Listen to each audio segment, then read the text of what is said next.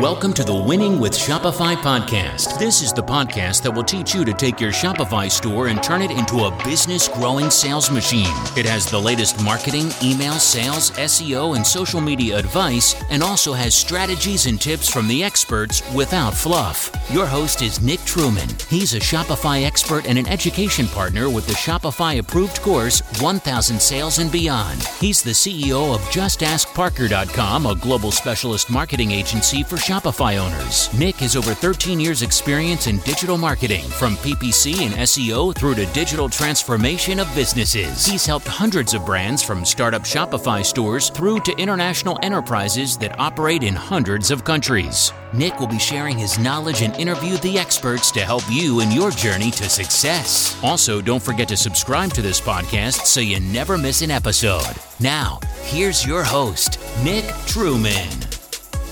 Hi everybody, and welcome to another episode of the Winning with Shopify podcast. For those of you who haven't tuned in before, my name's Nick. I host the podcast here.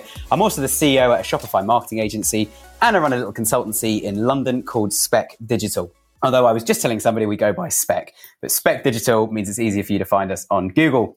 If you haven't already, please hit the subscribe button. It does help support the show. It helps keep you in the loop with when we post new episodes. And for anybody who hasn't tuned in before, we post every Friday. So if you hit the subscribe button and come back every Friday, midday or early afternoon, you should see the next episode on your favorite podcasting platform of choice. Today, we're in episode 4, part 4 of a series we're doing all about social. So what we're trying to do is give Shopify store owners as much advice as we can about social media and how you can generate some sales, some income, and some new customers from using the various social platforms that are available. So far, we've heard from a number of different guests, and some of the interesting learnings have been a huge focus so far on Facebook and Instagram as two of the best places to start generating sales. Today, we're talking about something quite different and something you probably read about in the news. You've probably seen other businesses do and probably think it's an enormous gold mine and there's lots of money to be made. You just don't know where to start. And you're probably right and you're probably wrong as well, depending on your business. But that is exactly what we're going to be talking about today, is influencer marketing.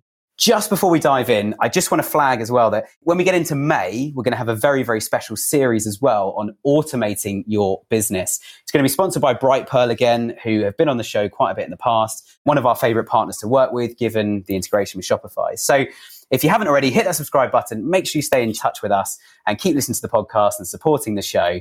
And that series, again, is going to be in May. And then after that, we're planning a business growth series. So we're talking about how to hire staff, how to get finance, all that sort of stuff. And I'm just in the process of lining up some excellent guests for exactly that. So without further ado, I'm going to introduce my very special guest today. He's not only a good friend of mine, but also amazing at what he does. His name is Paul. He's from a company called Traverse, and you can find them on Google by searching Traverse Events. Paul, welcome to the show. Hello. Thanks for having me on the show. It's really good to be here. It's an absolute pleasure to have you. And all I can say is this is probably one of the coldest environments that you and I have ever had a conversation in, given some of the places we've been around the world on various trips and doing some of the influencer work that we've done over the years. But just before we dive in, do you want to give us a quick overview of what Traverse does, your background, Paul, and what brought you to the show today? Yeah, definitely. Well, it could go way back, but I've started out as a blogger, believe it or not. So a content creator where I used to start a blog back in 2006, believe it or not, when I was traveling. And I've since become a digital nomad as well. So I work on the road, but not so much lately because of the current situation. But it is what it is at the moment. And also off the back of blogging, I started a business called Traverse, and it started out as a conference for content creators back in 2013. And it was all about learning the skills of content creation. So at the time, it was kind of like starting social media, because social media was quite new back in the day. Or it could have been like shooting video or even starting Instagram. Back in those days, Instagram was only on iPhone only at the time as well. So I do remember that. Yeah. Long time ago. Yeah, those days. But we're also an agency as well. So we do a lot of marketing campaigns for brands and a lot of work with tourism destinations as well around the world. Cool. And obviously Traverse, most of the work, hence the name Traverse, a lot of it's with travel companies, isn't it? Sort of bloggers on the move. So as you mentioned, tourism boards and that sort of thing. Yeah, it's primarily travel-based companies. We do sometimes do other work with other brands as well, but mainly in the travel sphere and a lot of destination marketing as well. But it keeps us on our toes and keeps us traveling when we can. Nice. And one thing I love about Traverse as well, just to big them up, is they run these conferences every year for bloggers, which I've been lucky enough to come and speak at and get involved. And it's just amazing seeing the community actually that's built around Traverse now. You know, when you guys have like a sponsored drinks evening in London, the amount of different bloggers and YouTubers and whoever else come flocking along, partly because of the free drinks and what's going on in the companies, but also because there is that real community. And I think one thing we talk about a lot on the show with Shopify store owners is how they've built a community with their customers. And obviously your bloggers they are in some ways a customer, but they're not really a customer in the same way. But I think just that community element, just before we dive into the actual influence a bit, I'd love to just hear a bit more of the story of how that community's built and where it's going and, you know, kind of how involved it's also been during COVID, which is a very, very different time. Yeah, I guess from the kind of top level kind of view, we have two parts of the business, which is like we have the content creators, which we help to learn new skills and build their own businesses or freelance businesses around content creation. So that's where the community side of things comes into play. We host a lot of events where they can come along, socialize, network, or potentially learn skills as well. On the other side of the business, we have the tourism destinations and brands, which we help with marketing campaigns and influencer campaigns and that sort of thing. So we do a bit of both. But yeah, the events kind of create the community and tie people together and help with networking as well as having a few drinks and a bit of fun as well along the way. Yeah, definitely. And I haven't actually told you yet, Paul, but I've even got one of your content creators, Tom Archer, is going to be the photographer at my wedding. So it's amazing how many connections have come from those drinks evenings. Yeah. And we're better than traveling around the world to do it as well. But anyway, we'll stop gloating at our audience about the amount of travel we've got to do with work. But let's start talking about influencer marketing then. So obviously most of the people listening are in the e-commerce sphere. They're running online shops, etc. Yeah. What is the influencer marketing? What's an influencer? What can it do for an online store? What can it do for an online store? I think it's an untapped area, really. I think if you think about a business back in the day before social media and that kind of stuff, you'd build a website and you'd have adverts or you'd have SEO to drive people to your website and then to convert. But these days, you have a real big opportunity to kind of really show like the authentic side of your product and educate people around your product in a proper setting where someone's actually using your product. And to do that, you've really got to use influencers. They're in a unique position to communicate their experience with your product. And you've got to be where your audience is, and your audience is all over social, really. So it's very important to be there where people are consuming this content. Sure. And so what might a relationship look like then? You know, just very top level at the moment. We'll dig in as we go through, but what might a relationship look like then between an e-commerce business and an influencer in terms of campaign work, the sort of things the business will actually get out of it, the tangible deliverables, that sort of thing? I think it depends on the size of the business and how much budget you have, so to speak. But I think it's always good to keep an eye on who's in your niche of your product and who's got like a community that's well established and engaged. And if you can tap into those people, they don't need to be huge influencers, they could be micro influencers, but if you can work with those guys and establish like a relationship that works both ways, I'm pretty sure you can work together and drive some traffic that could well convert. Nice. And I think, one of the things that I think's been interesting about influencer marketing is a lot of people I found sit on either side of this kind of fence. And one side, maybe it's not a fence, but two different approaches to it. One is that they want traffic. So they want an influencer to send traffic to their website via the influencer's audience. So they might have 100,000 people on Instagram or YouTube, and they want to send that traffic into the site in the hope and the pretense that traffic will then buy products. And then the other side of them, it's actually a case of, as you say, content creation, but the content is created for the business. So that might be, a Facebook advert that is a video, and that video was created with some sort of travel product, created via a blogger or an influencer who was out traveling at the time, creating the content for the business. Equally, there's also this whole other sphere of photographers who are not just photographers, but influencers. Tom Archer being a good example, who should probably get him on the show at some point. But Tom is a good example where he's paid to go to different places around the world, shoot lots of pictures, and it's kind of twofold. He's got an audience that can benefit from that photography being pushed out on Facebook and Instagram to his audience, But equally, the actual people who've hired him and sent him out, they also get a copy of the content to use on, you know, if it was a hotel, they could use the content on their website of, you know, drone shots of the hotel or time lapses from the top floor across the city, all this sort of stuff. So there's quite a few different angles to it if you know what you're doing. I think, yeah, that's an interesting aspect of it where, you know, you can hire content creators to create the content that you can't get yourself. I think there's been a lot of democratization of photography and videography where, like, it used to be you'd have to have a dark room to get photos developed and out there. But nowadays it's kind of like everyone's got the equipment. And if you can tap into people who have the talent as well, then there's no reason why you shouldn't do that for your own products. I just had a random thought. Can you imagine if the iPhone was released and the Samsung and whatever taking pictures, but you still had to go to a dark room to get them developed? Can you imagine the carnage and the demand actually for dark room developers? It'd be absolutely ridiculous. I think sometimes we forget. I'm old enough to remember those times though, and it's like there's no barriers to entry now, you know, to go and create this content. Whereas in the past, it was maybe the price point of the cameras and the equipment. I mean, even as we were talking earlier about, you know, very brief about microphones, for everybody listening, Paul's got an amazing microphone he's using right now with a nice big, what's it called, a boom mic on the front and all this sort of stuff. And, you know, so it sounds nice and crisp. Our editor asked me when I first took over the podcast how good my microphone was. And I told him I was using a sort of £11.99, as in £11.99, $12 sort of thing, straight off Amazon, which is just Apple's own wired headphones. You know, nothing fancy. And he couldn't believe how crisp it was. But I think in terms of content... Sounds better than mine. Yeah, in terms of content creation, I think it's similar. I think you're right, Paul, that actually the authenticity is key. And I've certainly seen video content that's shot super professionally and super crisp totally underperform on advertising or in, you know, Google display ads or YouTube advertising, Facebook ads, etc. I've seen that the kind of professional camera TV crew approach completely fall short of just an influencer with their iPhone out on the road going, guys, let me show you Croatia. And, you know, they show them Croatia and they link to lots of, you know, travel agents at the end of it and that sort of thing. Yeah, I think people want to see the real experience. And if you're not providing that content, then people won't be aware of it. You know, you've got YouTube and Google as search engines. And if you're not like educating people around your products, then, you know, you're missing a big opportunity there, I think. Yeah, definitely. So moving on to the next question then, and I think it's a really important question, and one that's going to be burning in people's ears of, you know, so far this sounds great, Nick and Paul. You guys are talking about, you know, going on lots of lovely holidays and shooting lots of photography, and the blogger's going to, or the influencer and content creator's going to have a great time.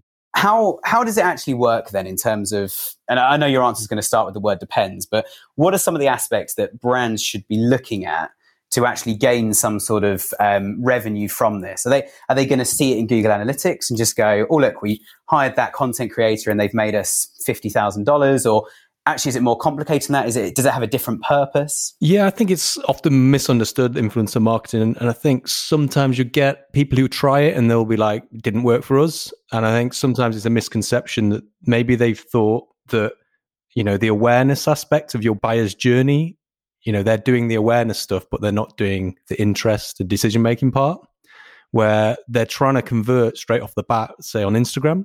So they're posting stuff out there with influencers and it's like, here's our product, buy it now. And it's like, this is the first time anyone's ever seen the product, right? So why would I buy it straight away? Sure. So I think a lot of the time it's that kind of awareness stage getting confused with the interest and maybe decision-making stage. So I think it's really up to the person who owns the company or the marketeer to come up with the foolproof kind of marketing campaign plan that's watertight and it's really going to work. You've really got to think like, am I doing this for awareness or am I doing this to educate people about my products? And I think you could be doing both at the same time, but it's just key to have that all worked out up front and know what you're doing and set your goals and KPIs to not be disappointed, essentially. Yeah, definitely. And I think certainly as an SEO person, I'm guilty of advising clients on, we should work with this blogger and give them this UTM code so we can see exactly how much traffic arrives in Google Analytics from them. And then going back and going, they were rubbish. We made absolutely no money from any of that traffic at all. They weren't buy ready. And we're right in saying, you know, they weren't buy ready, which actually means that the client and we and everyone, we misunderstood, you know, what the purpose of using the blogger was. Yeah, I think sometimes it can be confusing for people and they go like, oh, these influencers just they were supposed to sell loads of products and they didn't. It's like, well, that wasn't their job. Your job was to come up with a campaign that was going to drive the sales. You're using the influencers, you know, to get it out there and to get your message out there, but you've got to craft the message and work with them and put it out there. Yeah, definitely. And I think one equation I was reading the other day online on somebody's blog, and apologies if anyone listens to this podcast regularly, they'll reference that I constantly remember things I've read and forget where they've come from. I'm useless at attributing things, so apologies. But there's a really, really good point I read online that was basically saying that the influencer marketing can be really, really effective if you have a few things. And one of the things they listed was a clear brand name, a clear product, and a clear reason why somebody should buy that product. And then, and this is trying to shorten, as you mentioned, the funnel, the customer journey, trying to shorten it a little bit by actually saying that if you're watching, if an audience were watching their favorite influencer on Instagram or the favorite content creator, etc., and they were tuning into those guys and they kept seeing this same water bottle. And then one day they checked the description and the water bottle was linked to in the description. It was a really cool water bottle. I want to buy it. And that can shorten the journey a bit. But equally, if it wasn't in the description or they just saw it or they saw they saw a product in a YouTube video they were watching and thought, this is like the 5th or 6th time I've seen that same product. And it's got a clear name on the side. It's called XYZ. And then they go and Google that thing. And obviously you've done your SEO, you're number one for your own brand name at least. And then people can start coming in and buying it. And I think it's definitely true that when we've embarked on influencer marketing or one of our clients has, we've seen things like brand search on Google and direct traffic increase because people are starting to see the product around because of all the awareness that's being created. It's hard to attribute because that direct traffic, that brand awareness it's kind of everybody's reward. Everybody's inputted into that. So I think you're absolutely right, Paul. You've got to find the right position in the funnel to make it work. As you know, online, it's quite difficult to, attribute that where it's come from because there's so many different touch points along the way. It could be that they've seen something on Instagram and then late in the day, someone's talked to them about it offline and then they've gone to Google, they searched for something, or they've gone on YouTube and they've seen a tutorial on it. And then they've clicked on someone's link because they're affiliate and then they bought it. And you're like, well, don't know how they've gone through so many different places, but it's really hard to identify exactly where they come from. Yeah. Or what I do, I'm the most useless customer when it comes to attribution because I go on Google, find whatever I want, or go to websites I know of, find products. Sometimes I just window shop and I sort of land on a site and I literally say to myself, go on then, Nike, sell me something. What's big? And if I like it, I'll buy it. If I don't like it, I won't buy it, kind of thing. And other times I have a specific thing I want to buy. But I'm awful because I often then go to like a cashback site or something to get cash back on the purchases I make. So attribution wise, I look like I've come from a referral source. So what we've been doing a little bit with our clients on that particular attribution model point, we've started telling Google Analytics to ignore certain referral sources and cashback sites and some of the affiliates. If there's any kind of cashback or discount, we've been telling Google Analytics to ignore that step of the journey. So if they've come through SEO or through PPC on Google Ads and then they've bought something and then, but they have used Quidco which is one I use in the UK, or they have used a, cashback website or something. If they have used that, to ignore it. So it will still say it has come from SEO or PPC, which I think is important. But you're right. I think with influencer marketing, it's so far up the funnel. I think you've got to remember the viewers of the influencers, they're not buy ready. They're not looking for this stuff. They're watching a video and then something's been placed in front of them. That then, it's not necessarily, I think, as you say, if people start using phrases like, go and buy this now, purchase it online, half price discount, I think you're just going to turn people off too quickly. And it's really bad for the influencer to be doing that as well for their own sake, because people don't want to be sold to. No, they don't want to be sold to. They do want to see the product in like real people's hands and their real experience of it. I know I did a little test because I used to be an SEO back in the day as well. I did a little test on YouTube. It's just after we met, you were still working in SEO, actually. Probably, yeah. I've not been keeping tabs on it these days, but I used to be for my sins. But I was back in the day, I did a little test where I did a terrible unboxing video of this TV. And the reason why I did it is because it was like this Samsung TV and it was a designer TV, but I realized there was no like authentic content out there about it. Only like proper press release stuff from Samsung. Yeah. And I was looking for it when I bought the TV. I was like, I can't see this TV in anyone's living room. I can't see exactly what it looks like, only like professionally shot glossy pictures. So I did this really bad YouTube video. And I stuck it on YouTube because I knew people would probably be searching for it. But yeah, they were basically doing research to see what this TV looks like before they purchase it. So they've got this video up. It's got about 90,000 views or something like that, and loads of comments. Everyone's like wanting to know about it because there's just not that much information about it. And then randomly one day I was in a pub in London and this guy tapped me on the shoulder and he was like, you're that guy from YouTube, aren't you? I was like, no, not me. He's like, yeah, you did that unboxing that TV. Right. I recognised you. He was like, is it any good? And I was like, yeah, it's pretty good, mate. He's like, oh, nice. I'm thinking of buying it. So yeah, I think that's nearly a conversion. Yeah, I think some things like that are quite interesting. And as you know, I've got a few friends that are YouTubers, and I did have one of them who I gave him a pair of sunglasses when I was still running my sunglasses Shopify store a few years ago. And I remember every time he wore them, he just tagged us quickly on Instagram, and he tagged our Instagram account. And I knew when he did it because he was based out in the US. And every time he did it, I suddenly got a whole load of notifications in the middle of the night on the Shopify app on my phone going, you've had an order, you've had an order, you've had an order. And what was annoying is the pair we'd given him, we didn't have much stock of. So we sold out in next to no time. And then, of course, a couple of people came back and said, oh, I've broken mine, or I think there was something wrong with the warranty, or can I get another pair? And it was like, well, we haven't got any. And so, yeah, if that's you, then please, or if that's you as the business owner, and you're having those kind of issues with warranty and stock, please do tune into the Bright Pearl series, because we'll be talking about all of that kind of logistical stuff in that series in May. But what was interesting about just going back to the influence a bit, is it was interesting how much it penetrated in terms of he just wore these things and linked to them in a couple of videos and a couple of Instagram posts kind of thing. And people were buying stuff. That's crazy.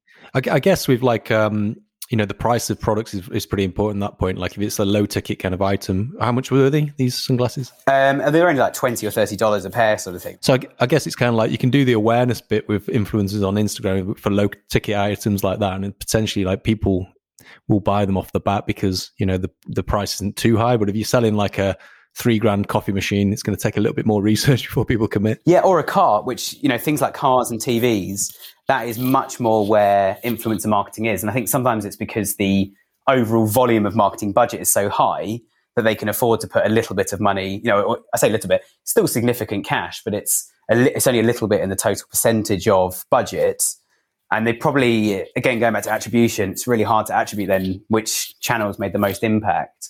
But certainly there's a lot of like car YouTubers, certainly in the UK, who, profile new cars and they talk about all the new features and functions. And there's one called Car Wow in the UK. I've got no affiliation to them whatsoever, but I love them. I've bought 3 cars now over the last 7 or 8 years. 2 of them were brand new as well, purely because of reviews I watched on Car Wow. There's a guy called Matt, who's an absolute legend. But that in my opinion, that's really good influencer marketing. It's like, it's natural. I was searching, this car versus that car, and they had a video of those 2 cars, and they have what kind of review you're getting on every video. So you can watch. Are they sponsored by the manufacturer then? No, they're not. But what they have done now is they've set up, it's become a full business. It started as just a YouTube account, but I got £7,000 off my brand new car last June just by saying I came after watching the video on their YouTube channel, because they have an affiliation discount, and they then got a kickback from Audi as well when I bought the car. So instead of having, they're not paid to do the influencer marketing, that is their marketing to then make an affiliate commission, because you can go on their website, you can search for cars, you can find what you want. That's crazy. But I think it is really powerful. That's a really good example of, having an affiliate scheme or a partnership scheme that's, beneficial for both parties. They need the products to kind of review, but also, both parties are winning in terms of, financially. Sure. We'll come back to affiliates in a sec. I think it's a really interesting point, actually. Let's cover that in a second. I think there's one step before that. If a brand was thinking, okay, we want to do some influencer marketing, in your opinion, Paul, where do they start? Like, do they just go on some YouTube channels and start emailing people? Do they go to an agency? Like, what are some of the things they need to do before they start reaching out? How should they reach out, etc.? I think it depends on the size of your business, but I think if you're fairly small, then it's kind of, you could go for an agency, but I personally would probably just start monitoring social media myself, because you should know your niche, really. You should know who's out there talking about your particular products. So it shouldn't be that hard to identify people who have a community around your product and have an engaged audience. You can then identify them, and you can check that they've got a decent amount of followers. They might still be a micro-influencer, but still have strong engagement.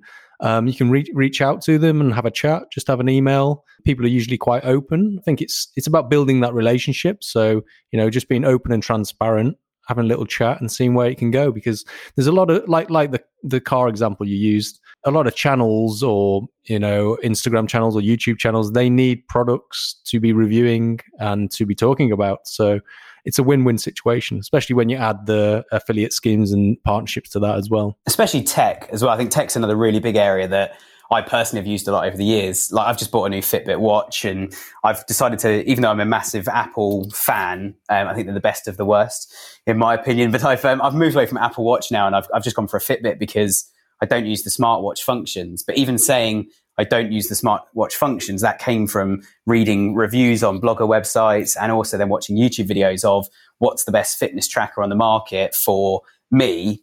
And then great news, the one I got was exactly the same as my fiance. So her and I both have the same watch. So we can compare stats on steps and who's doing workouts and whatever. It makes it all a bit more fun. Yeah. And I think it's an interesting way of doing it. And so I love what you say. I think certainly for smaller stores, I think there's nothing to stop you reaching out. A lot of these, as you say, a lot of these channels and quite a lot of bloggers, they need stuff to be reviewing, especially if they are reviewers. Yeah. And I think getting your products, if they are your own products, you're not drop shipping or anything, as long as they're your own products, I would absolutely endorse getting a few influencers to start talking about this stuff. Yeah. I think being open and honest with people and like contacting them, arranging a meeting, having a chat with them. They may turn around and say, I need paying for this. I need a lot of money for this. Or they might just be happy to have the product to review because they need that to create content. So I don't think there's a rule. I think it's everything's negotiable, and it's about being transparent and trying to work together and finding a win-win kind of situation for both parties. I think it's been interesting actually talking to content creators at a lot of your events and some other influencer events I've been to, and talking to the actual content creators about fees. And it's always, I love asking the question because I'm not a content creator, so I've no skin in the game here. And it's interesting seeing, depending on the group of people you're currently standing with, seeing what their responses are. And some of them go, some of them kind of pipe up like, I've been screwed over so many times. I don't work for less than this. And other people are like, I'd just be happy if I had a product to review. And it is interesting because in that particular scenario, the first person had a smaller audience than the second. But the bigger and better engaged audience, in my opinion, were happy to do something for free. And then the smaller audience was like, no, I'm only working for this fee. And it's like you say, it's all negotiable, and they're all individuals. They're not even micro businesses. They're just individual freelancers, a lot of them. So you just got to work something out. And sometimes it's good to have a little mechanism. We'll let you keep the product at the end of it. Or if this goes well and drives any traffic, we'll give you an affiliate link. And do you want to just cover how the affiliate links work, Paul? It's a massive area of the influencer market now. Affiliates. Yeah, I think it's often talked about in various different podcasts. I think you could do a whole podcast on it. Probably. But yeah, I think it's about getting an affiliate scheme set up. I don't know whether people are aware of affiliates on your podcast, but it's not something we touched yet, but I think we should definitely put it in the schedule. Yeah, essentially it's providing content creators with a link to your product so people can click on that and convert and buy the product, and the influencer will get a percentage of the sale. And that can be vary depending on how you want to set it up. Yeah. And there's lots of little bits of software people can use to do that setup, isn't there? Especially given my experience with Shopify, there will definitely be some applications out there where you can give the influencer a link and it will record that someone's visited your site from their site and purchased on that visit or on a later visit sort of thing, which again is a nice way of doing it, because then the influencer's only free until they make you money and they only get a cut of what you make. But equally, as a caveat, anyone who's sort of sitting there now going, right, stop the podcast, we're doing that, we've heard enough for this week, see you later, Nick. Just as a caveat to that, just to say, well, actually, that might not be the best route. And I think it really does depend on the business. And I think taking a step back and thinking, like we always come back to the same stuff on the podcast. Who is your customer? How do you want to engage with them? And actually, if you're selling walking sticks to the over 60s, yeah, Facebook and especially Instagram is not going to be where you need to go. And TikTok would not recommend those channels. However, if you are selling the latest Nike bag or whatever, then actually some of those channels are a good place to go.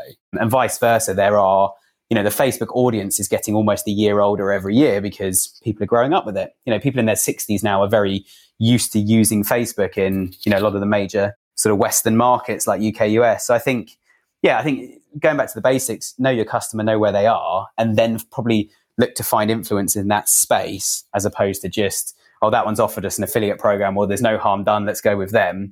Because the wrong person talking about your business can harm you. And Google's watching all of this for SEO as well. They want to see who's talking about who. I think, it goes back to like knowing your audience and knowing your business And if you know your audience, then you're going to know where they are, right? So, or where the audience you want to attract. I know there was a case study with, I think Walker's Crisps or Lay's Crisps. I'm not sure we're the same company.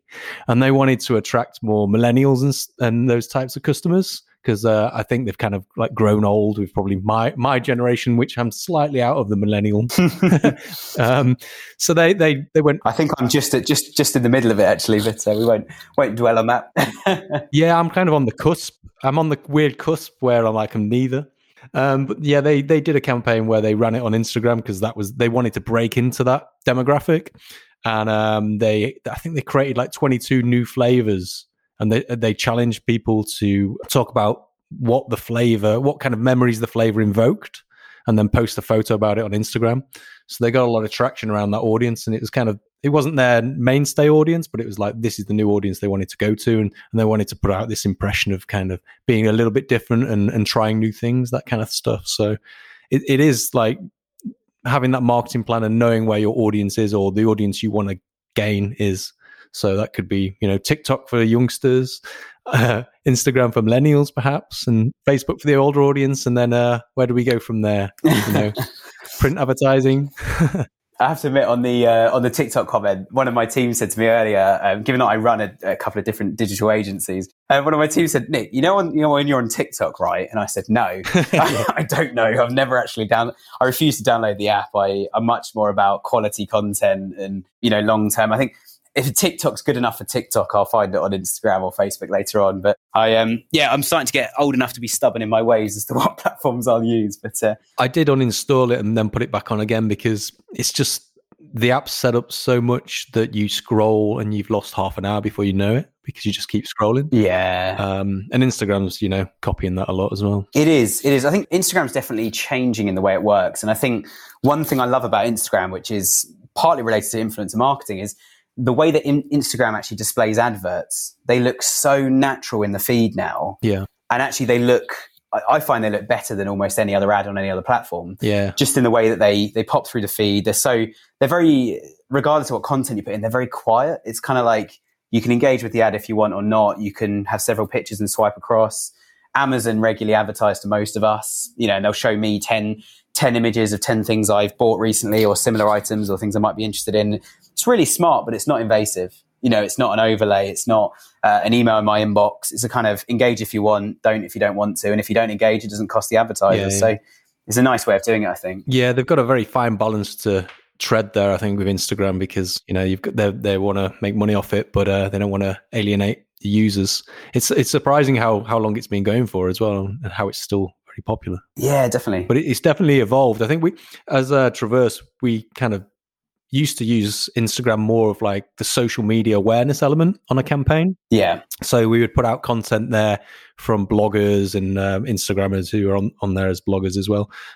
They put out photos about their experience on a trip, perhaps, but they would follow that up with blog posts or maybe YouTube videos. Nice. And those YouTube videos and blog posts are more of the long form content, more of the interest and decision making kind of aspects of the user's journey, where you could do more of the research around the trip or the product. So you could really dig down into how do I get there? Where can I stay? Where do I get the bus from, and this kind of stuff. So we would use those different platforms in different ways. But now Instagram's kind of, it's gone a little bit more, not totally long form, but it's got longer videos and stuff. It's got reels as well. Yeah. It's even got you can search by keyword these days. So back in the day, it used to just be hashtags and stuff. So it was a little bit more limited. But yeah, we used to use it in that way. We'd kind of do the awareness phase via Instagram, and we would kind of do a bit more SEO stuff via blogs and YouTube. Yeah, I think that makes a lot of sense. Like the main recommendation we give when we're working with clients on SEO is bloggers, purely because of the longevity.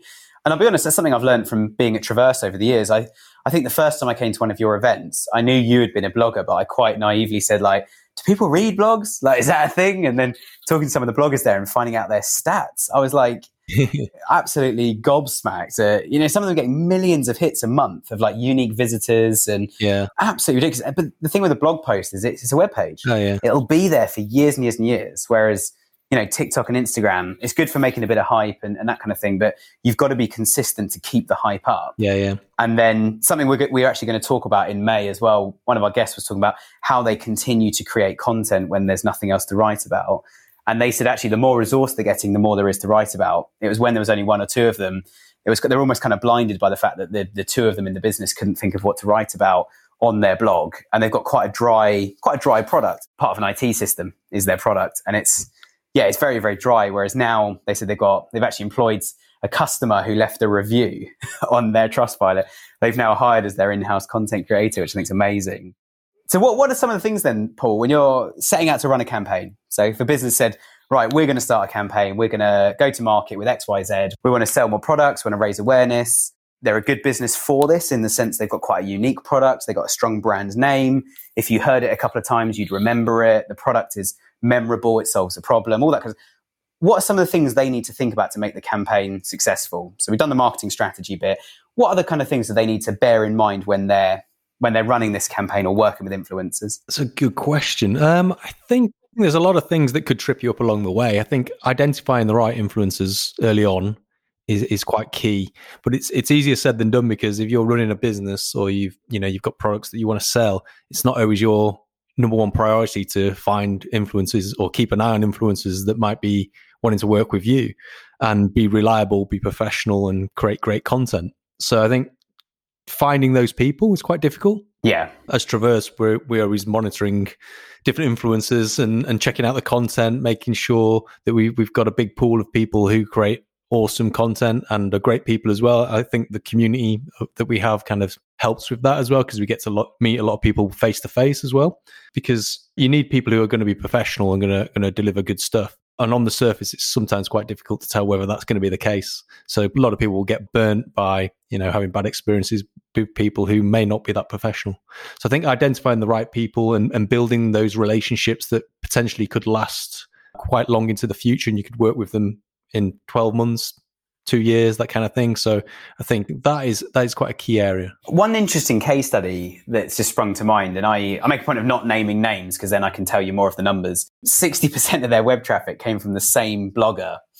And she ran this blog. She was a young mum with a couple of kids, but the actual Shopify store sold jewelry. Now, I reckon there's probably a few hundred people listening in who work for or run their own jewelry shops on Shopify. Given how many people come through our door as well from the podcast and everything else, there's a lot of people who run jewelry shops. And it was amazing to see that actually so much traffic came in from this one influencer.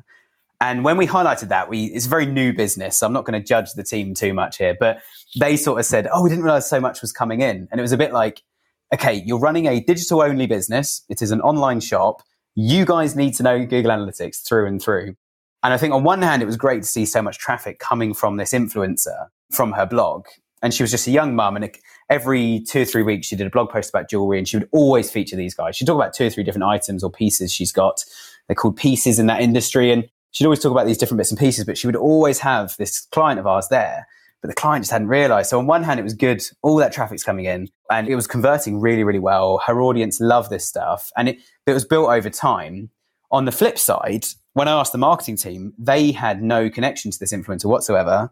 She'd done it completely off her own back. And I was sort of like, do you realize the opportunity here? And they ended up actually creating her own range on their website.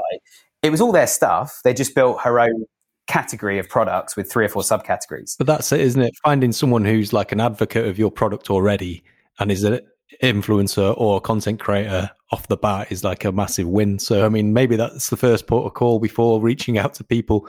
If you can do a bit of research and see whether there's any massive content creators who are advocates of your products, then start there. No, I think that's absolutely right. And I think at the end of the day, people are in this to make money. If you run an online shop, revenue is absolutely key. Numbers are so important.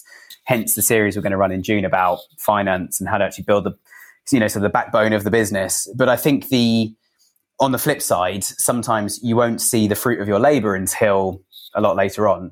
So I think, what would your advice be then, Paul? And probably last question, just keeping an eye on the clock. What would your view be on when to start influencer marketing? Do you think it's something they should adopt really quickly, or wait until they're ready, or wait until they've got a bit of extra cash to put into something? Or when's a good time for an online shop to start thinking about influencers? If it was me, I'd start straight away. I think it's an opportunity to show your product in the wild, so to speak. So there's no reason why you shouldn't be getting it out there, letting people review it, being honest with your product, having that transparency. You can't just rely on your, having your own product, glossy product shots of something. Let's see it in the wild. Let's see what it's really like and how people experience it.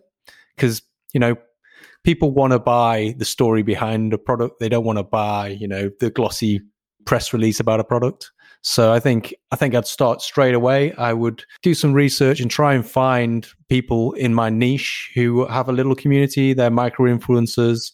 They've got engagement, and just reach out to them, build that relationship, and go from there. You don't necessarily have to have a massive budget to begin with. You can negotiate that. You can talk to people and be transparent. I think people appreciate that. But I would start early, and then you don't have to, start when you're already established and it's an extra thing to do. You've already grown it organically over the months. I think it's a valid point. And equally, if somebody is quite down the road and you've got 50 staff already, it's never too late. But I think the same thing I'm hearing over and over again from you, Paul, which I think is absolutely relevant, is you've got to find the right influencers with the right thing at the right time. And I think perhaps even starting with product testing is something that sprang to mind of, why don't you get a few influencers to product test and sort of say to them, we want to embark on quite a long-term journey, potentially a long-term journey with you. Would you be interested in doing a couple of product tests, but let us review the content before you push it out, kind of thing? Because then at least something then goes out. And again, it's something you can promote. You can agree with them. We will be allowed to promote your face, your content for our products, if we should so choose. And we had a chap called Kevin on from Voy Media, who are based out in New York. They're Facebook advert specialists, and they swore by video content for Facebook ads. He said it's the thing that sells products. And they've even got a bit of a sort of storyboard and framework he went through on the podcast, which is amazing, about have this little intro, show the problem, all very emotive, and then bam, here's the solution. Engage them in the first 5 seconds.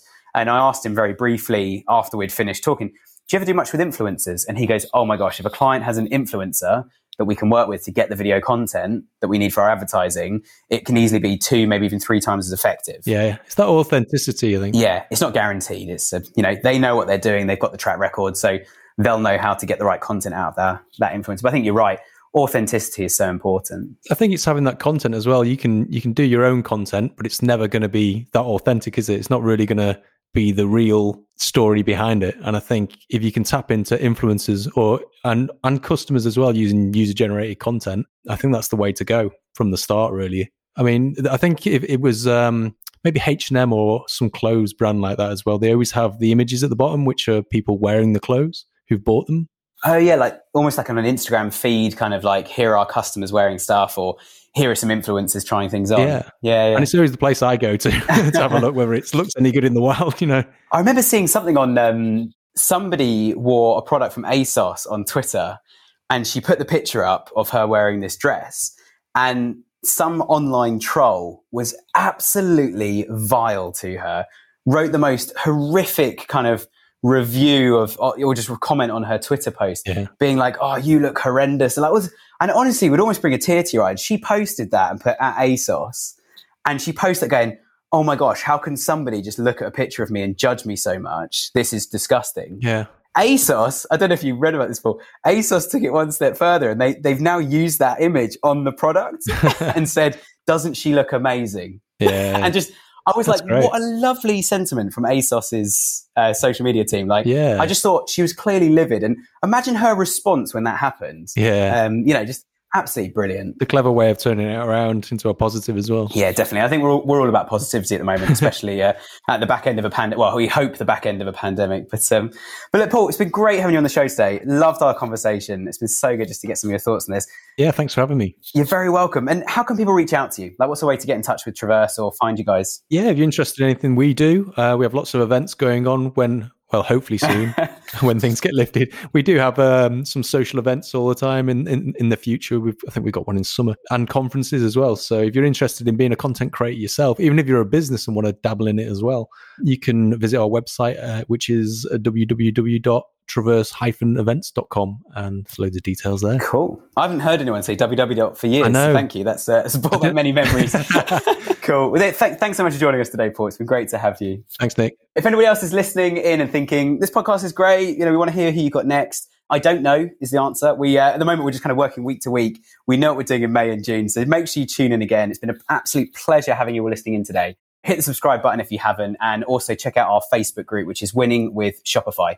Just search it up on Facebook, get involved in the conversation. And we look forward to having you again with us next week. So take care, and we'll be back in a week.